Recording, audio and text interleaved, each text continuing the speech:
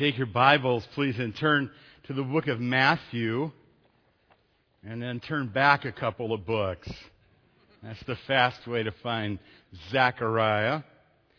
We're in this flyover series, and we're nearing a pretty significant and momentous time because we've gone through all the books of the Old Testament, but two, Zechariah and Malachi.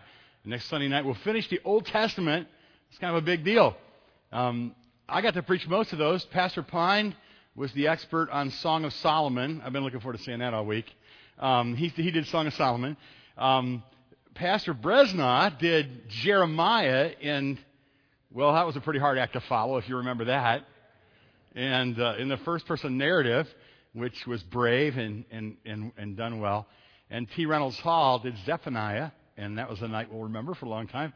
And the rest of them I got to do. So just a real neat privilege to get to go through the entire Old Testament from way high up. Now, let me explain a little bit about why we're doing a flyover, because we're going to launch right into the New Testament. We're going to fly over the New Testament. I'll tell you where this kind of started with me, a couple of things. One, I got a little copy. I don't particularly, the NIV isn't my favorite version, although it's a very readable version. And somebody gave me a little NIV New Testament one year, a number of years ago. It was a nice little New Testament. I'd never read the NIV in the New Testament. And so I decided that what I would do is I would read through the entire New Testament in the NIV in a week. Now, I was speaking at Lake Ann that week, and I was alone, kind of, the kids were all engaged in camp, and I was alone a number of years ago. And there's a nice speaker's quarters there. There's like a rocker out on the porch and all kinds of cool places to read. So here's what I did for the whole week is I preached, I hung out with kids, and then whenever there weren't kids to hang out with, I would take that little New Testament, and I would go someplace and I would read. I read through the entire New Testament in 1 week, and I saw things I had never seen. Now, listen carefully as I tell you. I think that a survey, sometimes we call them Bible surveys. You ever heard of that? Old Testament survey, New Testament survey, right? That's one way of saying the same thing. A flyover is a way to get a perspective on a bit of biblical material that you cannot get when you're up close. You need to do flyovers or surveys if you want to get the scope of the land. So if you want to be a good student, then I just commend to you a quick reading of the Bible, a flyover of the Bible. And when I say we're going to do a flyover of the Bible, that doesn't mean that we take the Bible lightly. We take the Bible with absolute seriousness. We want to understand the basic message. And so another way of saying this is to say it like this. If you want to understand any part of the Bible, you've got to understand the context. That's the biggest law of hermeneutics to understand the Bible. Context, context, context. And the flyover or the survey is the way that you get the context of the entire Bible or the context of the entire book. It ensures that you're not going to wrench things out of context and impose meaning on a passage that's not there. It's very important that you do this. And so without any apology, we're going to launch right into a flyover of the New Testament. And I would just challenge you to invite your friends, neighbors, relatives, aunts, uncles, dogs, cats, mice. Again, that was just to get your attention. Don't bring your animals to church, but invite people that love the Bible. And what I'll do, and it may not seem like it, but when I do a flyover of an Old Testament book, I spend hours and hours studying the book.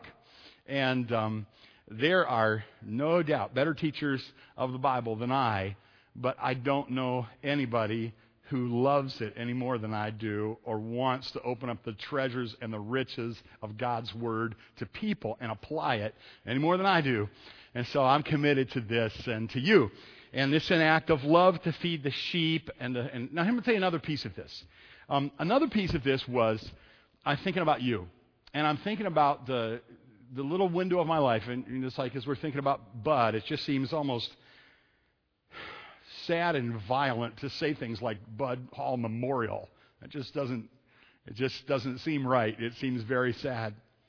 But it makes us think, how long do we have to serve the Lord? And I want to take whatever time I have to serve the Lord and put it to the best use I can. And I will tell you that being in this pulpit right here, you probably understand, is one of the greatest privileges of my life. I loved every group that I've gotten a chance to minister to.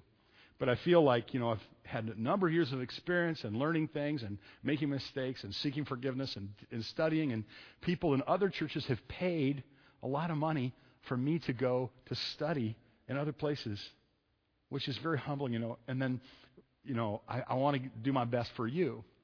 So I was in a house one night. I want to call it the parsonage. It's not technically a parsonage, but that's what I kind of think. I was in a house one night, and I was thinking about you all. And I was thinking about, how do I teach the people? What do they need? What would God want me to teach them in these precious, hours and so forth that we have? And I thought, well, I want to have this knowledge of the Bible so I can go to the place in the Bible that the people need the most at the time that they need it. And I thought, I know what I'll do. I will study the whole Bible again with the people in mind, with the people of Evangel in mind. I'll study the whole Bible cover to cover again. And that way I'll know right where to go on the divine menu to fix a meal for the sheep. I'll know right where to go on the divine menu, and I'll say, I know that's what they need, and this is what they need. Now, He's better at that than I am. In His sovereign way. You see this, it's true like with the songs that we sing. The songs that were sung today were picked out a while ago. And yet, didn't they minister to us now, given circumstances that happened yesterday? And the Word of God, God in His sovereign mercy to us, He arranges for us to go to a certain passages of the Bible, and we go, wow, how did He know? That was exactly what I needed. And so what I did was I spent a number of my days off at home in the house reading through a survey of the entire Bible so that I could get in my mind, currently and fresh, what is the message of each of the books of the Bible and how does the message fit together? Now, my fascination with story. I'm unapologetically fascinated with stories. This is like a part of my name that will not ever change. And why is that? Because Jesus gave us stories, and the Bible is primarily stories. Huge part of the Bible is stories. So if you understand how stories work, you understand a lot about how God communicated. Old Testament narrative, New Testament narrative. You don't think of stories as something light and harmless and, oh yeah, that's what we get out of the way. We take it down to Sunday school. We give those little children stories. But upstairs with the big people, we're serious about the Bible. Don't think like that. You'd be very ignorant and foolish if you thought that way. That's not true. So God has given us these stories that are sacred. It's almost as like I can hear the voice of God saying, don't make my stories into Aesop's fables and nursery rhymes and so forth. These are the stories of God, and they have weight to them. Do you see what I'm saying? And so, obviously, you're here, so you believe that has some value. And so as we understand, as we go through, there's a great overarching story, the modern word that's frequently used now. It's kind of popular to use meta-narrative, the big story. Now, postmoderns and liberal, Christians, they don't believe in an overarching story. Postmoderns don't believe in a story that ties everything together. But Christians do. Christians see everything as one unbroken story. The Bible is to be seen as one unbroken story. And that is why it is really vital as a church. As I began a ministry here, I wanted to begin with a flyover. We did a flyover of the prophetic, if you remember, early on. And we did the flyover here of the Old Testament, and we're almost finished with it. I feel like it's kind of a cool accomplishment. And then we're going to jump into the New Testament. It's very exciting to fly over the New Testament, so I hope you get to be a part of each one. If you can't, and sometimes you can't, or you travel, or sometimes you got a Sunday night and you're tired and you're weary and you want to rest, and that's why we have the podcast too. You can also, it's not the same as live, but a lot you don't get, of course, but you can also catch up, and maybe you work and whatever. You can listen to podcasts, and a lot of our members do that, and it's very encouraging to me. And thank you for all of you guys who make a podcast possible, because that's being used in neat ways. If nothing else, my mother and dad listen to it. And so it's very valuable for that reason to encourage them. And my brother, while I'm talking about it, I have a brother, Nathan, who can get away with saying things to me none of you could ever get away with saying because of his enormous love for me and his devotion to me. And he's very critical and very direct, very sharp. He'll tell me interesting things because he listens to every one of my messages, and he'll give me interesting feedback about that. Wouldn't you love to hear? And but it's cool. That's the way we work. Now, and so we have this whole idea then of the flyover. And I spent that like kind of lengthy introduction so that I could keep you on board with me on this flyover thing. It is not a light matter. It is a very serious matter. It's an expression of my love for you as a pastor to help you see the whole book of God. And if I fail, and I'm not that good at it, and I'm sure I often will, I have gotten your nose into this book. And that was a good thing, right? Even if you kind of didn't get what I said, your heart was in the book of God, and you know that's good.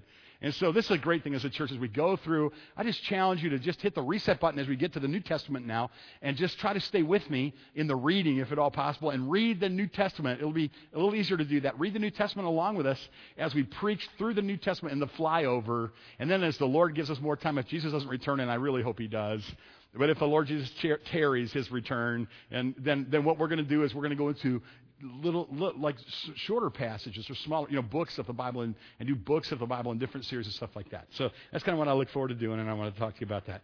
Now, what does a leader do when he sees there's a problem in the organization that he leads, or in the church that he leads, in the business that he leads, or in the nation that he leads? What does he do when he sees there's a problem? I want to suggest to you two things that a good leader will do. One thing a good leader will do is he will point out what's not right. He will candidly point out what's not right. He's not afraid of doing that. Good leaders have to point out what's not right. There's a Bible word for that, and it kind of has a bit of a sharp edge to it. But the Bible word for that might be rebuke. And it's a part of what needs to happen when the organization is off the rails. The leader has to say, this is not the way it ought to be. Remember James, the New Testament church, these things ought not so to be. This is not right. This needs to be changed. The other thing a leader does is, and this is a big part of what a leader does, is he doesn't just leave the people, kind of beat them up and leave them bleeding on the floor. What does he do? He's cast a vision. He paints a picture. He tells a story about what it's supposed to look like. Over here you have, hey, this is not the way God's people are supposed to behave. This is not what God's people are supposed to do. You're not supposed to start a job and leave it half finished. You're not supposed to begin to build the walls and then get intimidated and get involved in building your own houses and stop building the work of God. Shame on you for that. That's not the way it's supposed to be. But on the other hand, he'll say, can you imagine the glistening glory of the temple of God? Can you imagine what it would be like when we can all gather together, you and your children and your children's children, and we can make the rafters ring and the trumpets sing, and we can come together and we can worship our God? He rebukes them and he exhorts them. Now you see that, very interesting, you see that with Haggai and Zechariah, because they're contemporaries, and Zechariah's prophecy is kind of in the middle of the four oracles of Haggai, and one of them is kind of like, it's a little bit like good cop, bad cop, if you will. Maybe that's a trivializing of the prophets of God, but one of the prophets kind of says, this is not the way it ought to be, and he gives a message of hope as well. The other prophet says this is not the way it ought to be, but he really gives a big message of hope. Zechariah is the big message of hope guy. These aren't very big, but here we have a comparison. So Haggai is an exhortation. It's more concrete. It's more concise. It talks about present concern. It tells the people, take part, and Haggai is an older activist. Zechariah, his contemporary, his tone is a tone of encouragement more than it is of exhortation. It's more abstract than it is concrete. It's more expanded than concise. It's obviously a lot bigger. As a matter of fact, they call Zechariah the major minor prophet because it's really big. It's the biggest of the minor prophets. And then you have Haggai's emphasis was present concern, but you see in Zechariah a great deal of pointing to the future, and I'm talking way day of the Lord into the future. This is where Zechariah gets very, very interesting, because it is a prophetic book, and it points to the future for Israel. It points to the first advent of Christ. It points to the second advent of Christ. It gives details about what's going to happen when Jesus Christ returns to the earth in power and great glory, in concrete, interesting, fascinating, hair standing up on the back of your neck, heart beating fast detail. Future concern. And he says, take heart. Haggai says, take part. Zechariah says, take heart. Haggai is the older activist.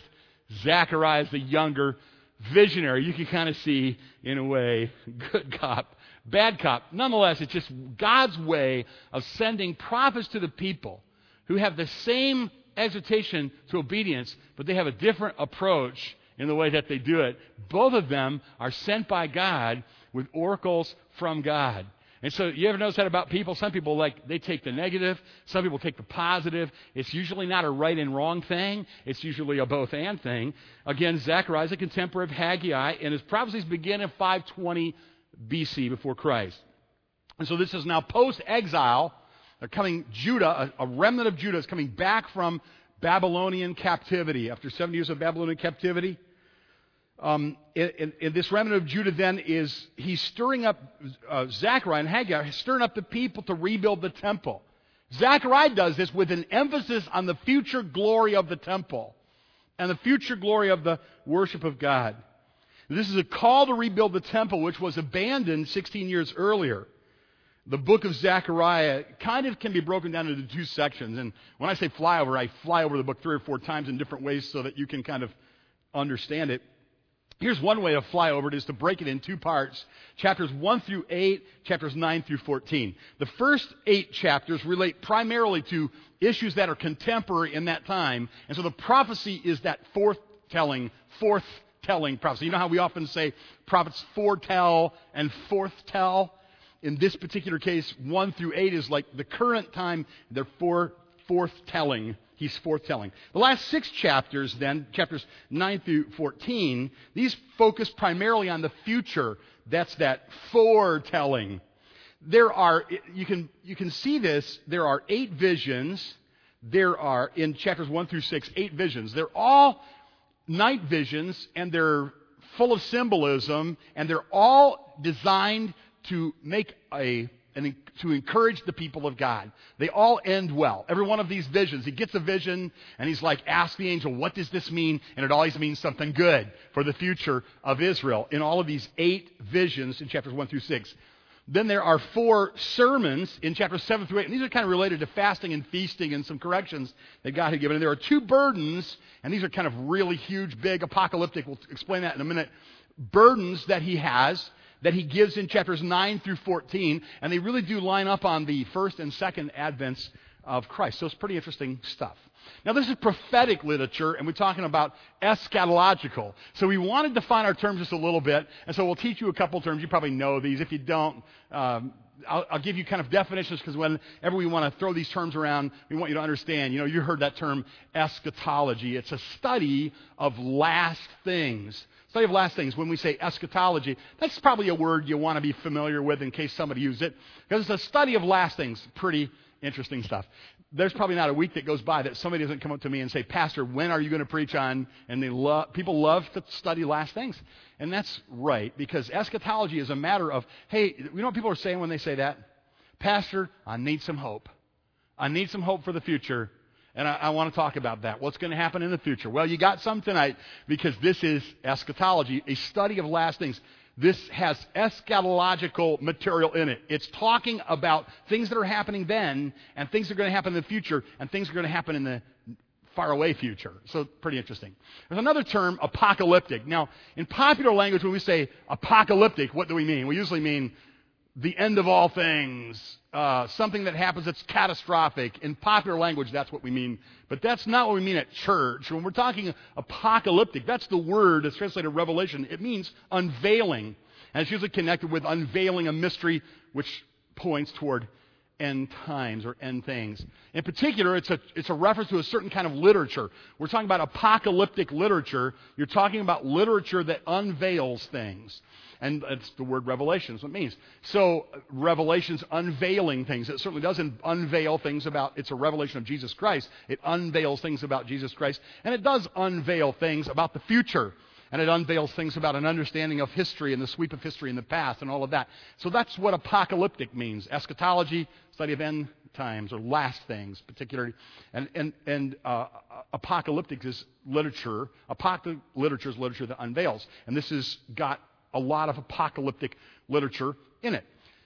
We say messianic, and this is probably obvious, but it's kind of important that when we talk about a messianic psalm or messianic literature, we're talking about something that talks about the Messiah.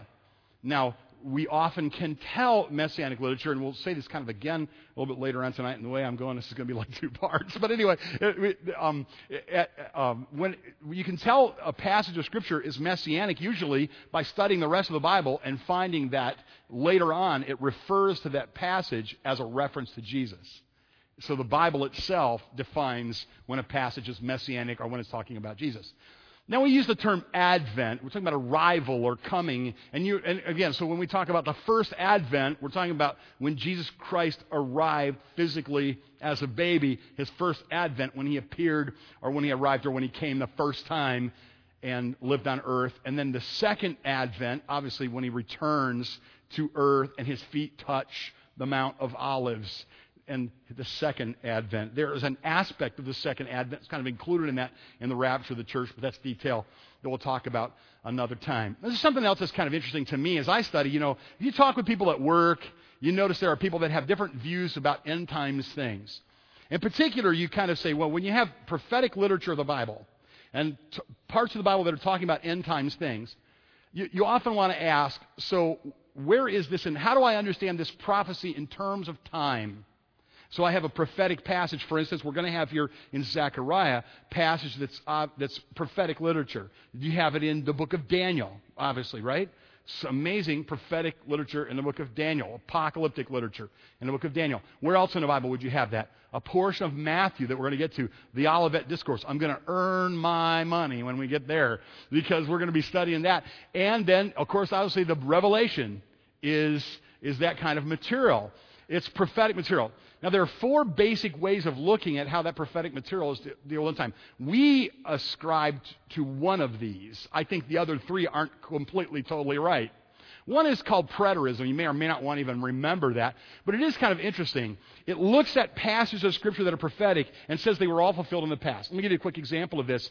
The book of Revelation, we tend to look at it. I mean, obviously, we're kind of chart people. We tend to look at a lot of Revelation as something that's going to happen in the future. And you've had pastors and teachers and Sunday school teachers, and you've taught in your Sunday school classes that much of what is described in Revelation is futuristic. It's going to happen in the future. Preterists don't believe that.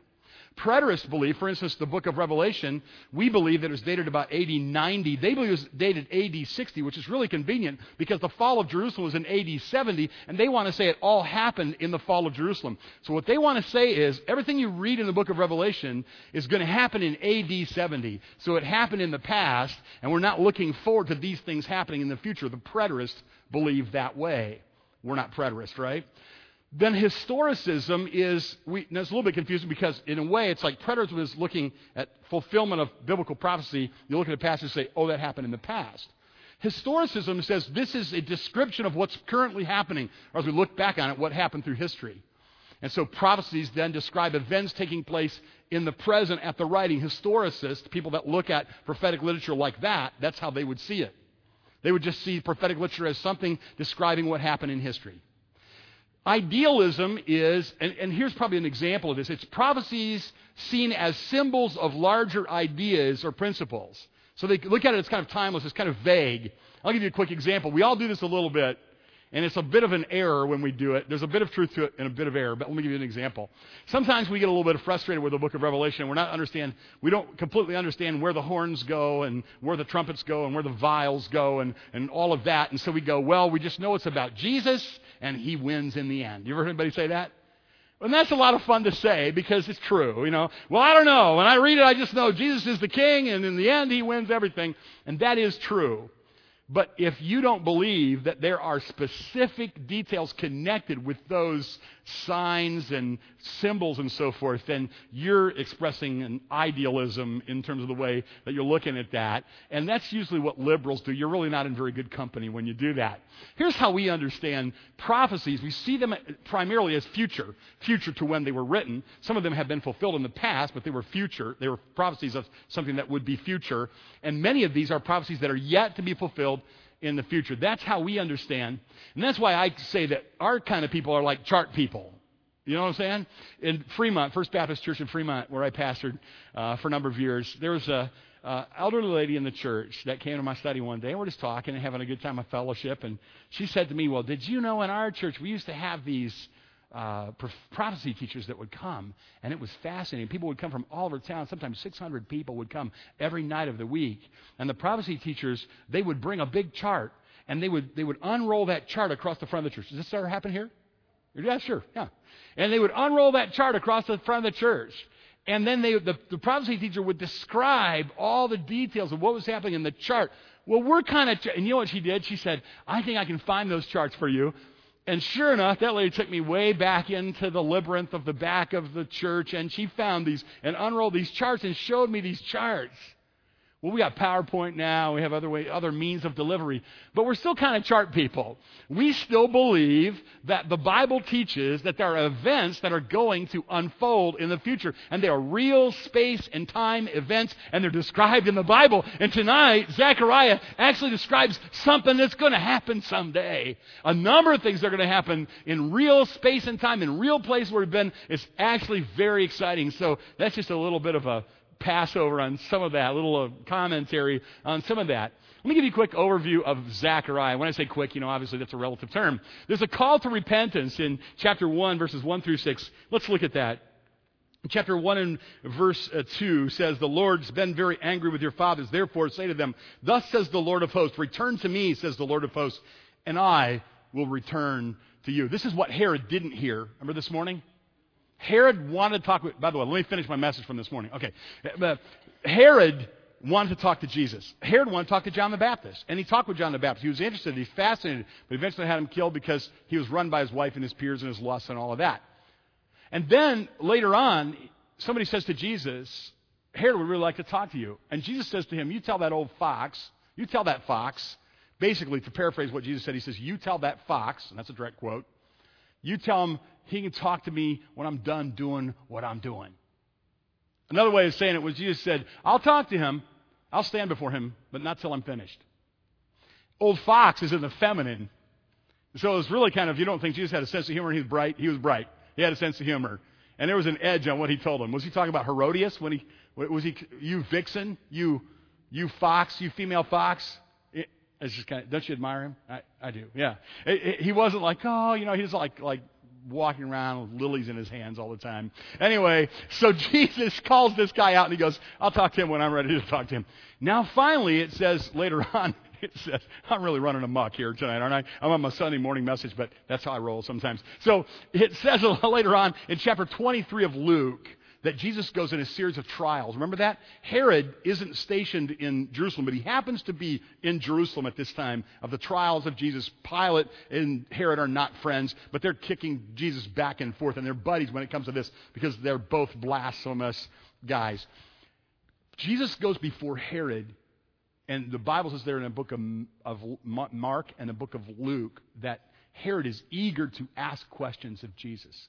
So he begins to ask Jesus questions, and Jesus will not speak to him. It's like you're going to hell, and that's all there is to it. That's literally what's going on. There was the judgment of Jesus withdraws comment. It's interesting because here you have a statement in Zechariah chapter 1 and verse 3. Return to me, says the Lord, and I will return to you. He's saying you better repent. Well, if Jesus is telling you better repent, that's really good news for you. Because it implies you can repent.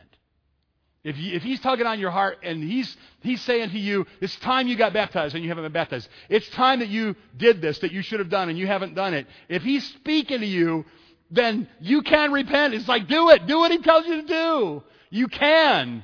There'll come a time for some people when there'll be silence. And that's a horrible judgment.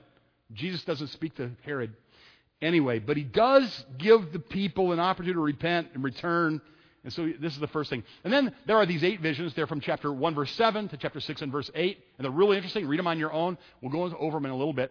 There's the crowning of Joshua, and it has a prophetic significance to it in chapter 6, verses 9 through 15.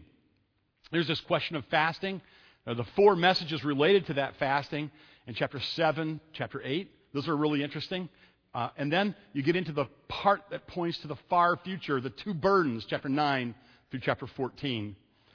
Let's look at the 8 visions quickly. There were a vision of horses among myrtle trees, 4 horns and 4 craftsmen, a man with a measuring line, cleansing of the high priest, golden lampstand, an olive trees, flying scroll, and a woman in a basket. There are also a vision of 4 chariots. There are 8 visions. And we don't have time to go into them. You should study each one of them. They are really interesting. There's a little formula in each of the visions. He's given this vision. It's like, what's the vision mean? He asks, and in almost every case, that's 7 out of the 8, he asks, what does the vision mean? And then he's given a definition of the vision. And all of them are good. Let me kind of go over them. These are promises with each one. Each of these corresponds with one of the 8 visions. In one, God promises prosperity to Israel. In another, God says, I'm going to judge your enemies. In another, God says, I'm going to rebuild Jerusalem. In another, God says, I'm going to purify your priesthood, which is defiled. In another one, God says, I'm going to rebuild the temple. In another, he says, I'm going to remove sin and idolatry. In another, God says, I'm going to send peace and rest. And finally, he says, Messiah will be king and priest. These are all staggeringly wonderful promises, but he doesn't just give them. He gives them laden with symbols you could not possibly ever forget, full of concrete stuff. If you are a musician, artist, Sunday school teacher, speaker, preacher, do not ever just lay bland propositional truth on people. Make it sing. Add illustrations. Tell stories. Draw pictures. Dramatize the truth. We're in great company when we do that. Because that's what Bible teaches. And God was the one who inspired these like big, explosive visions. You're not going to forget that. If you have a dream of a woman in a basket, you're probably going to remember that for a while. If you have a dream of a flying scroll, you're probably going to remember that for a while. But connected with all these crazy dreams and visions, which God wanted us to retain and remember, so he gave us these crazy concrete things. There were these staggeringly wonderful promises. And then there are the 4 messages. Remember, these 4 messages in chapters 7 and 8 are related to the fasting. He rebukes them for their wrong motives when they fasted. A number of times in the Bible, every once in a while somebody will say, oh, look, this is a fasting passage. And it's like, well, yeah, it's a fasting passage, but what it's really saying is, it's not saying fast, it's saying shame on you for the way you fasted. Isaiah 58 is one like that. Sometimes people will wax eloquent and they'll say, look at Isaiah 58. It says you're supposed to fast like this. Isaiah 58 is not saying you're supposed to fast. Isaiah 58 is saying, shame on you for fasting and neglecting these other things. That's not the fast I wanted.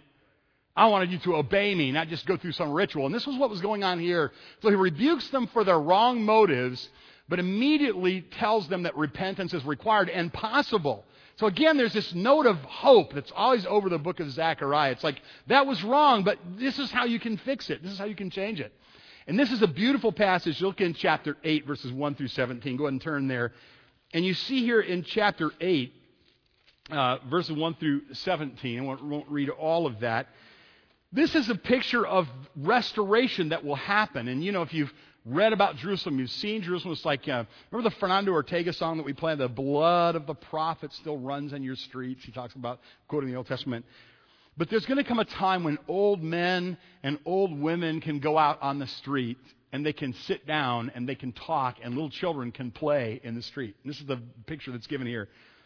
I am zealous for Zion. I'm in chapter 8, verse 1. I am zealous for Zion with great zeal, with great fervor. I am zealous for her. Thus says the Lord, I will return to Zion. I will dwell in the midst of Jerusalem. Jerusalem shall be called the city of truth, the mountain of the Lord of hosts, the holy mountain. Thus says the Lord of hosts, old men and old women shall again sit in the streets of Jerusalem, each one with his staff in his hand. Because of his great age, the streets of the city shall be full of boys and girls playing in the streets.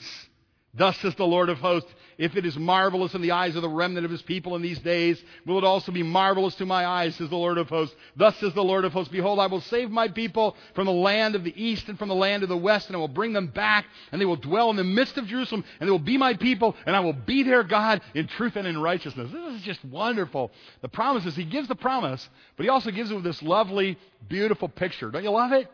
He's saying there's going to come a time when those vulnerable old women and old men that have to use a cane to walk are going to be out on the streets in Jerusalem, and they're going to be talking to one another, and the little children are going to be playing. It's going to be a place of peace and safety and order and beauty and security. It's a beautiful promise.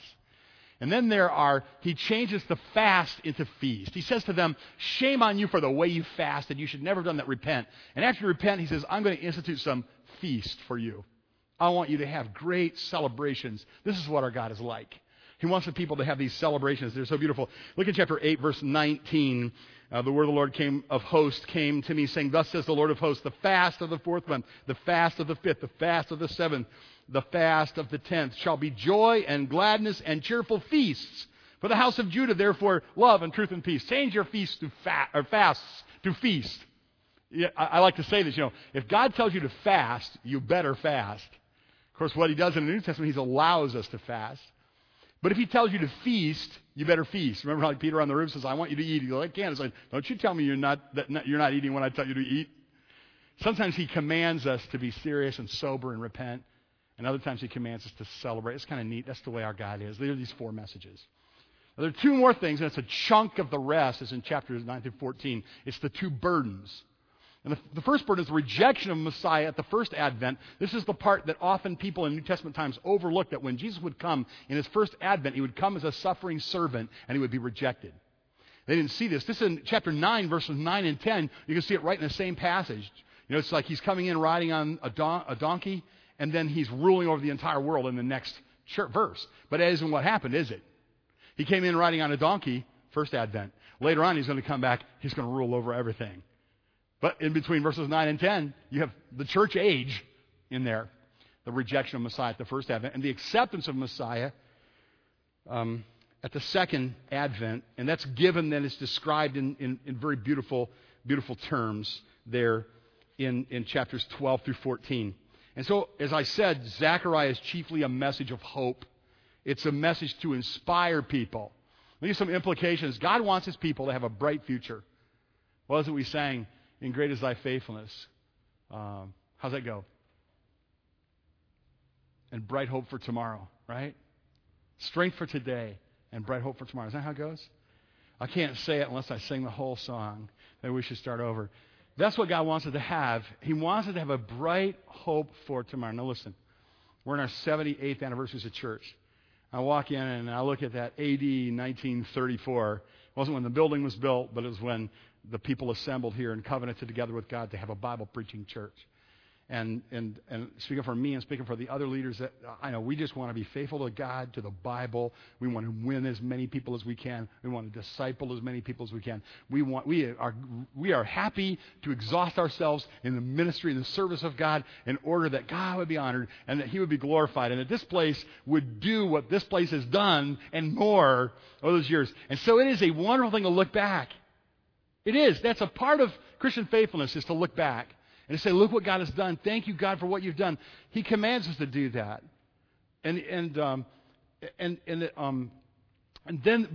But if we only look back, there's a great danger to that.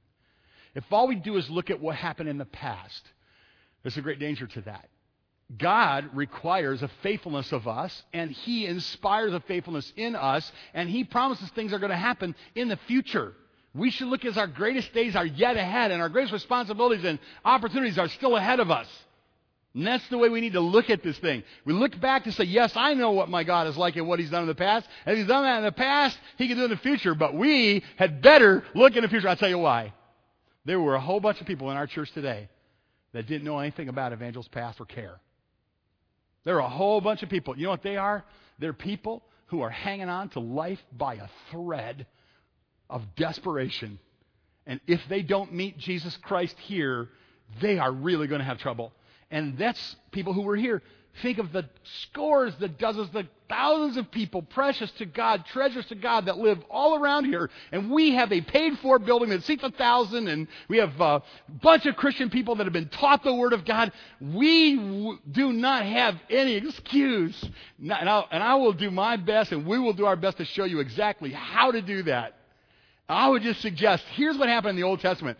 Here comes Haggai, and here comes Zechariah, and they hear from God, and they go tell the people, here's what you should do. You haven't been doing it. The temple's in ruins. You're good folks, but you haven't been doing that. You need to repent, and you need to rebuild, and when you do that, God's blessing is going to come, and you won't believe what that's going to look like in the future. Your greatest days ahead, even though you guys have not fasted the right way, and even though you've sinned like your fathers, I'm still going to restore you, and your best days are going to be in the future. The whole message of Zechariah is, your best days are going to be in the future.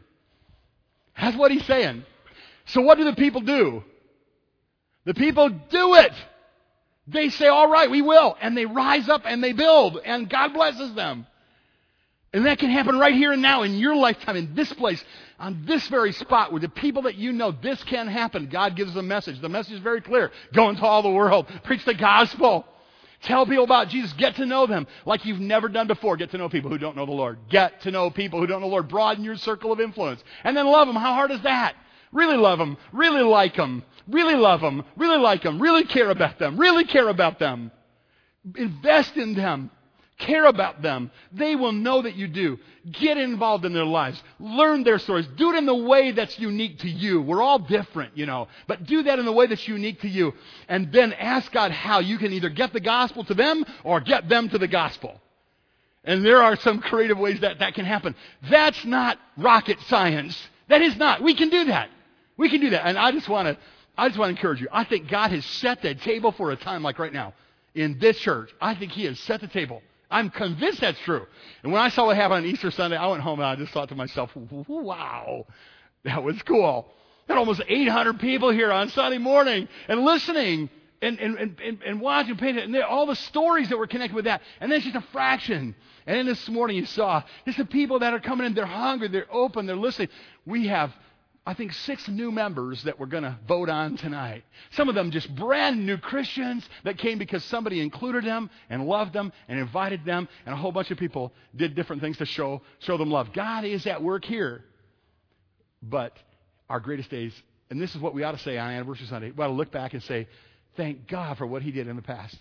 Thank God for what He provided in the past. Thank God for who He sent and who was here to be used in the past. Now that we've done that, and we have indulged in the luxury of enjoying the past, it's time for us to turn boldly to the future and to say, all right, God, what are you going to do? Think about the lost person that's out there, and they know nothing about our past. They only know they're desperately messed up. Their kids are messed up. Their marriage is messed up. Maybe they're broken. I think there are a lot of people, and I'm ranting now, but I think there are just a whole lot of people out there that are on drugs and alcohol. I just believe it. I believe a lot more people than we know are on drugs and alcohol.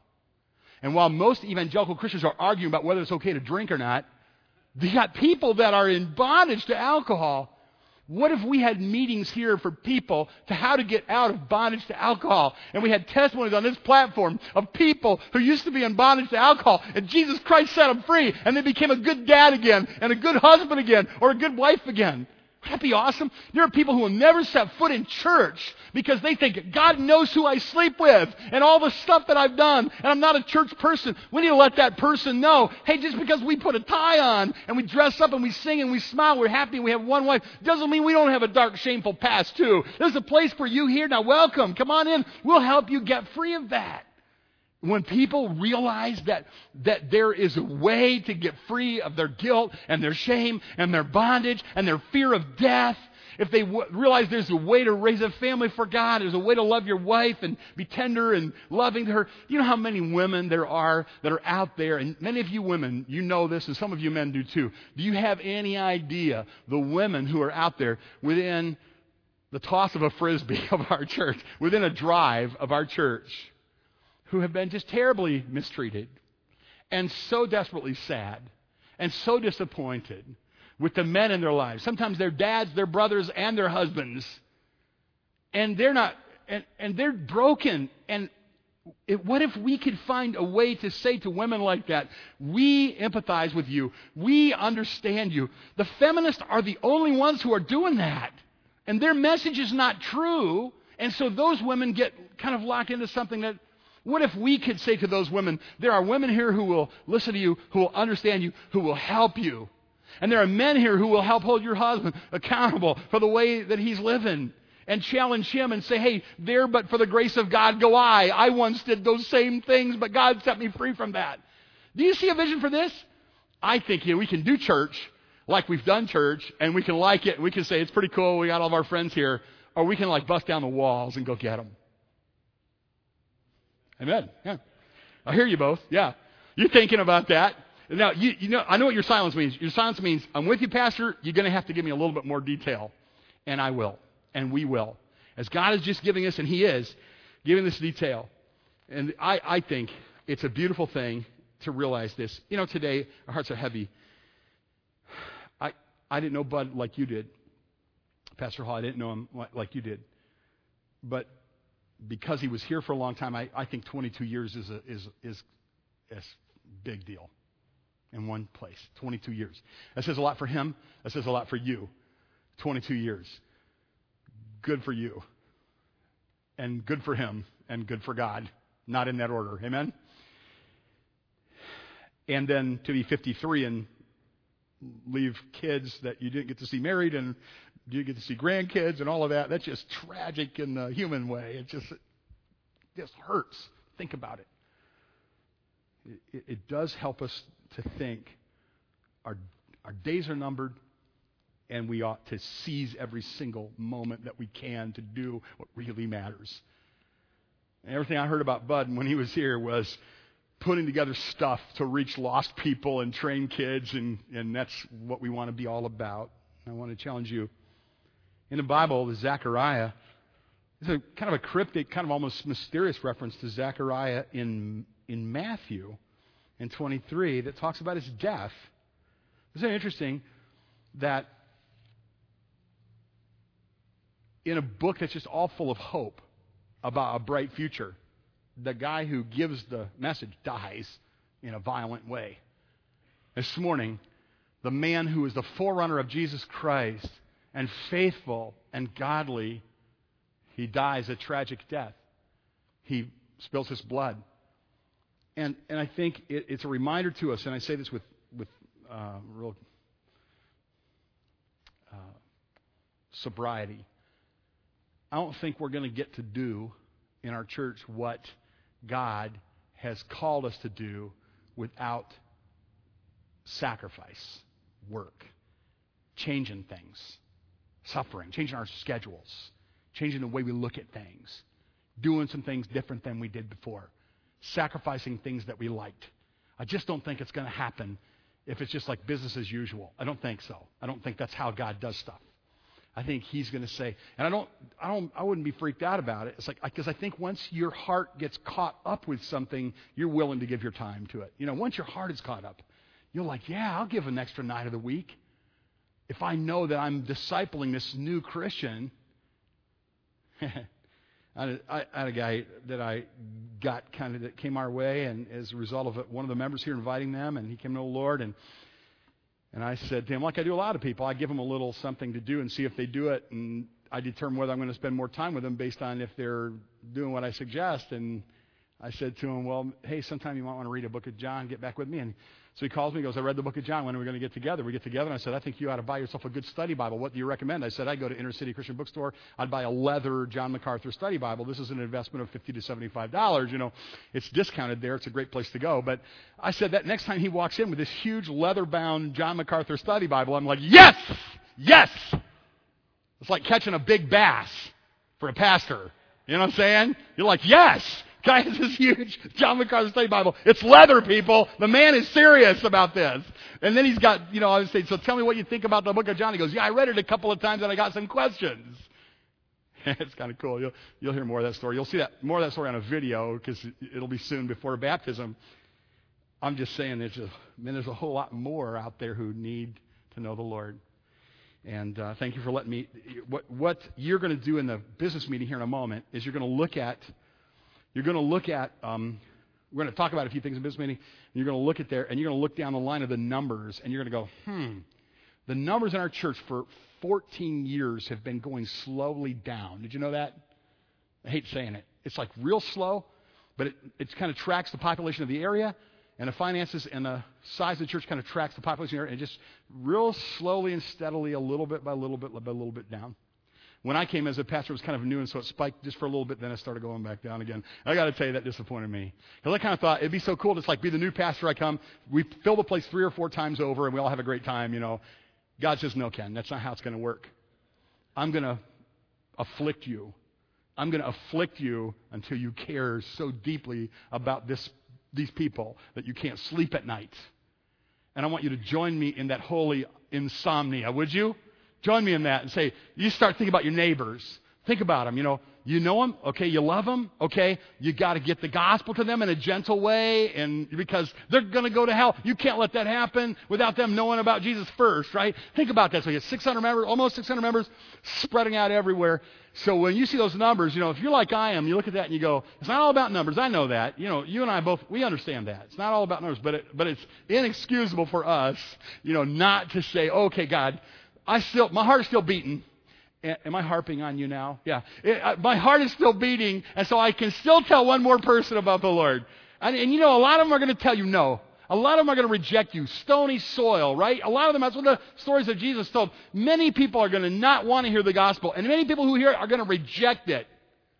But there will be those who will go buy that John MacArthur Study Bible, and they will get baptized, and they'll raise their kids for the Lord. Somebody was on Facebook last night and said to Bud Hall's family, thank you for leading me to the Lord. Can you tell me what in the world would be a better tribute than that? You led me to the Lord. Who are you going to lead to the Lord? Why don't you ask God, give me somebody, Lord, give me somebody. And you might say, God, I'm dumb. Give me somebody that's easy pickings. I'm really not that sharp.